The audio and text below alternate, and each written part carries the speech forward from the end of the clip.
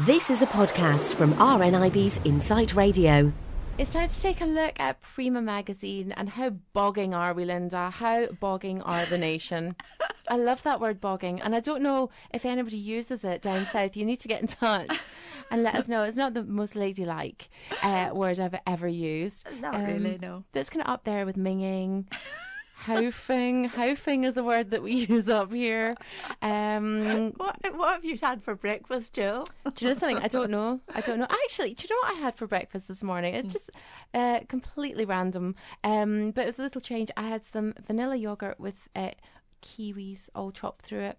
Oh, that is delicious. It was lovely. I would like that, but not for my breakfast. That would be with my breakfast. Yeah, well, I had it because kiwis are good for your eyes, actually. I didn't know that. Yeah, well, I'm kind of lacking a wee bit in potassium at the moment, and kiwis are very high in potassium. Oh, well. I fancy that combination, I must say. Yeah, eating lots of kiwis. But anyway, well, that wasn't houfing or bogging, so we're okay. No, it was beautiful. Yeah. But yes, we're talking about, are we lying to ourselves when we're cleaning our houses? Well, yes, I have to say, because in this article in Prima, one of the myths is that my kitchen sink, it says, gets clean because I wash my dishes by hand. Well, I don't wash my dishes by hand. That's out. That's definitely not on. Only in very rare occasions. So they go into the dishwasher. But if you do that, you see, you scrub mind you, pots and pans, I do that in the sink, yes. So if you do that, the grime and the bacteria, that all sticks to the walls of the sink, you see. So you've got to give the sink your proper undivided attention and really, really clean it. But every time I do the dishes, I give the whole sink a clean, like the draining board, the taps, the actual nozzle of the kind of, what do you call it, the water spout thing. Yeah, that's yes, the faucet. Yes, yeah. But I always kind of clean them out. Well, anyway. You do it automatically, really, don't you? Well, I do because I feel everything. So something that looks clean to other people, if it doesn't feel physically clean to me, then I have to clean it. Well, I do that because, as you know, I love shiny things. Therefore, the taps are always shiny because I love that. And I clean them with hot water, a hot cloth and then a dry cloth, and they're all gleaming, and I love that. The nicest thing to actually clean your sink with, oh my God, I either need a boyfriend or a life. Bleach. If you bleach your sink and bleach your taps and bleach everything, it makes it super shiny. Oh, well, I bleached the sink, but I've actually never bleached the taps. Oh, yeah, bleach everything. Oh, please don't tell anybody I said that. Anybody at home that's listening, if you know me, please don't tell any of my friends I said that. Oh, your image is destroyed, ruined. Honestly, but no, I love a bit of bleach. A vanilla yogurt, some kiwi fruit and bleach. I'm happy as Larry. Perfect day. Well, what do you do with your Hoover? Do you empty it when it's full, or do you empty it when it's 3/4 full? Because you should empty it when it's not, 3/4 full, not half even, because the suction isn't strong if you let it get too full. So you should empty it when it's... Yeah, well, I suppose that makes sense. Yeah. But, I've always wondered, I've seen a spider crawl back out the Hoover. Yuck. Before, when I was younger. I've never seen that. Yeah, I hoovered a spider. Oh. Sorry for anybody that might be kind of like, into spiders. Oh, that's horrible. But I was young. I hoovered up a spider and it crawled back out. Oh. So I thought it would just automatically kill it. And it didn't? No. So it just, it makes me wonder what else can crawl out your Hoover in terms of, germs or any little minute bugs or anything like that. That's quite right, absolutely. And sometimes I have been guilty of this on the rare occasions I've ever used a Hoover.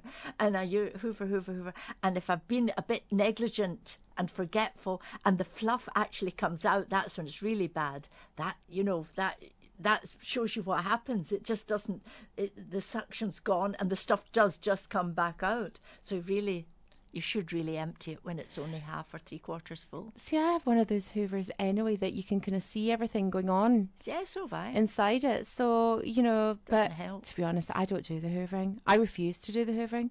It's the one thing in the house, I'd rather clean a toilet than hoover a floor. Right, I'll come clean. Mr. Michael does the hoovering. I always kind of do certain bits of the house, but if anybody's going to hoover, it's going to be my hubby. Yeah, so does Mikey. Well, sometimes, but actually he likes it for some strange reason. So I don't want to upset him in any way, so I let him get on with it. Now, you know, when you put that little detergent cube, the washing up cube, into the dishwasher. Yes. And you lock it in, put down the little lid and lock it in. That's what you've got to do. That's the correct way. But just supposing you don't and it falls out and you think, oh, I can't be bothered putting it back in. Well, that's no use at all, because actually it's only going to dissolve at the bottom of the machine and your dishes are only going to be wet. They won't actually be cleaned at all. It's the same with the liquid stuff that you put in. You know, if you're not using a cube, because a lot of people still use the liquid. And if you put the liquid in and don't close it properly or don't close it at all, it will just all sink to the bottom of the machine. And then, you know, your dishes are, I suppose to a certain degree, they're getting a kind of steam wash. Anyway, but because it's not thorough, really. But it's not getting any soap to it or detergent. No. And another thing, if you don't load the dishwasher absolutely properly, you know, where it tells you put this dish on top, put those plates on top, put those plates at the bottom, dirt gets whooshed up with the force and the power and sticks to the plates, and they look clean, but then you feel the grimy bits on, and I have experienced that. That's not good. You see, what I don't understand is a lot of people put their plates into a dishwasher while there's still kind of remnants of food. Like they'll rinse, but there'll still be remnants. Yes. And I don't understand that. I mean, I always wash my dishes before I put them into the dish. For me, it's more about sterilising them than actually cleaning them. And I know it's supposed to kind of cut out a job, but if you do put dirty dishes into a dishwasher, it's only ever going to clog up your machine. Yes, well, I can be a little bit guilty of that sometimes, whereas my youngest son, when he comes for dinner, he washes the dishes so thoroughly and then puts them in the machine that I like to tease him, and I say, you know that when you go home, I'll just take them out of the machine and put them away. Well, that's the thing. I mean, I tend to wash them, you know, pretty thoroughly. I mean, I might leave You're supposed to. Yeah, but I don't even know if you are supposed to. I think so. Because I know a lot of people that will just give it a quick rinse, but there might still be a bit of gravy stuck here or a bit of this. No, you are supposed to do it properly, but sometimes I'm guilty of not doing it properly. But your way is the right way. And Always. Do you take your shoes off when you come in? Do you know, I actually usually do. It depends. If I'm with people, I tend to leave them on unless they're there, you know, for more than just a coffee or something. If they're there, you know, for dinner or something like that, then I will take my shoes off usually and just kind of stoat about in my socks or... You do that? Even my slippers, yeah. Yeah.